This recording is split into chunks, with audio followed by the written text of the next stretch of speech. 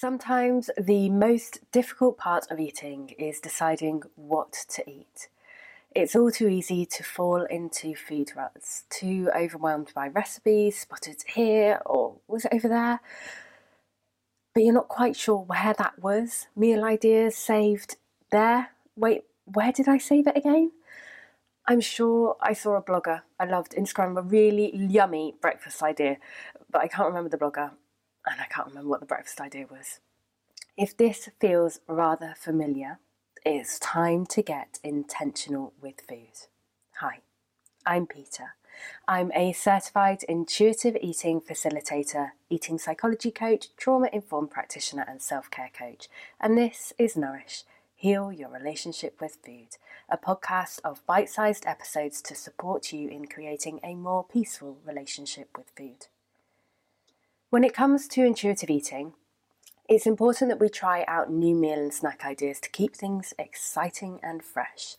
In doing so, we often make the experience of eating more enjoyable because we notice flavours we may never have teamed together, and we've got an enthusiasm for food and cooking, which can often, if you find that you're not too enthusiastic about food at the moment or you're not too enthusiastic about cooking at the moment, this can return when we try new recipes.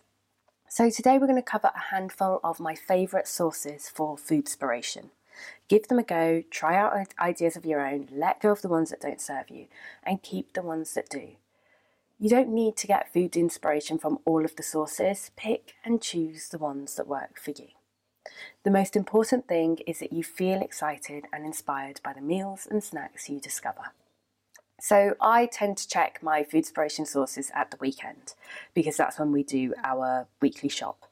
I previously, a couple of years ago, used to batch cook a lot. So I would batch cook ready for the week ahead because both of us had full-time jobs. Both of us were working 2 jobs. We had a lot going on in our lives and we had very little time to fit in cooking during the week. Now things have changed a little bit. I work full-time with Nourishing Soulfully, so this means that I've got a little bit more time at home where I can pop something cooking or pop something in the slow cooker. And so that practical side of cooking has changed. But this still worked for me when I was looking for inspiration at the weekend. I was getting my weekly shop, I was batch cooking. Some of it went in the freezer, some of it went in the fridge. I eat mindfully, asking myself what I like eating, and much of the time it's what I intentionally put together on a Sunday for the week ahead. Sometimes it's not, I listen to my body and go with it, but 9 times out of 10, I'm pretty good at predicting what I'm going to fancy during the week. Usually is quite seasonal as well, so I'll often fancy kind of stews and soups during winter and lighter meals during summer.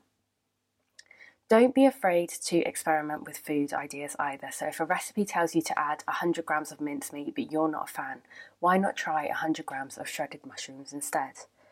The recipe requires maple syrup but you don't have it, try it with honey. You never know, you might like it even more. Sometimes the experiments won't work and sometimes it'll be the best thing you've ever eaten. Go with it, enjoy the process and have fun. You'll learn way more about cooking than any cookbook could ever teach you just by experimenting. So Pinterest is one of my favourite sources for food inspiration. I pin recipes I like the look of to specific boards. I love the fact that if you click on an image on Pinterest and scroll down, it will show you similar images that you may like. With recipe pins, it will show you similar recipes, so you can kind of very quickly get lots of ideas. You can also always make boards private so that only you can see them if you wish to. Instagram is another great place for inspiration, so take a look at hashtags like hashtag on my kitchen table or hashtag foodspiration. Search for specific foods you like, such as pasta lover or by season, hashtag autumn foods. And you can even search for inspiration using hashtags like hashtag gluten-free or hashtag free from if you have food allergies. On Instagram, you can add images to collections using the little bookmark tool. When you have 6 images saved into the collection, you can tap see more like this and Instagram will show you similar images. So that means that you're going to get more foodspiration. Food magazines. So maybe a little bit old-fashioned now, I don't know, I love a food magazine. I like looking at past issues of food magazines that I've got, which are years and years old. I often take clippings and pop them into folders. Lifestyle magazines are often quite good for featuring great recipes too.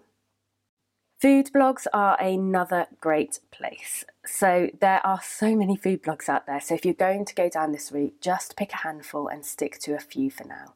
You can pin recipes again onto Pinterest from those blogs, or alternatively print them out or bookmark them on your browser.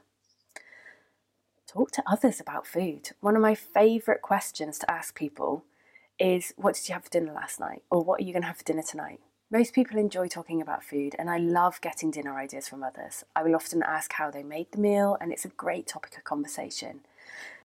TikTok, I have found, is a brilliant place for food inspiration and really simple, easy recipes that are fun to try out. I'm quite a big fan of TikTok because it's quite good at noticing what you enjoy, what you don't enjoy, and showing you more of the kind of stuff that you're interested in.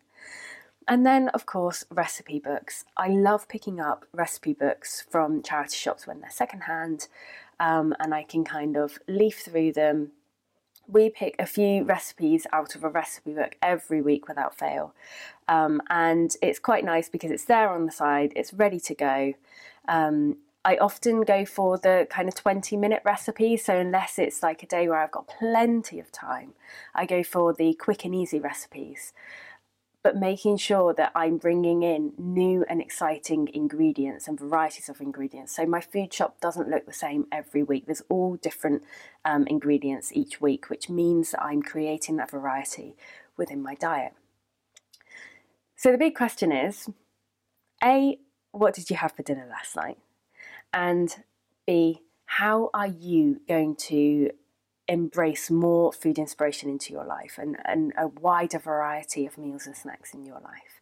Let me know by popping a message over to me either on Instagram, you can find me under Nourishing Soulfully, or email me, peter@nourishingsoulfully.com. If you're listening to this in real time, I have launched workshops up until the beginning of the new year, and they are between an hour and a half to 2 hours long on all things self-care, intuitive eating, healing your relationship with food, managing life, etc. So for more information on those and to book your ticket, go to nourishingsoulfully.com. Remember, be gentle, be kind. You're doing the best you can, always. Sending lots of love your way.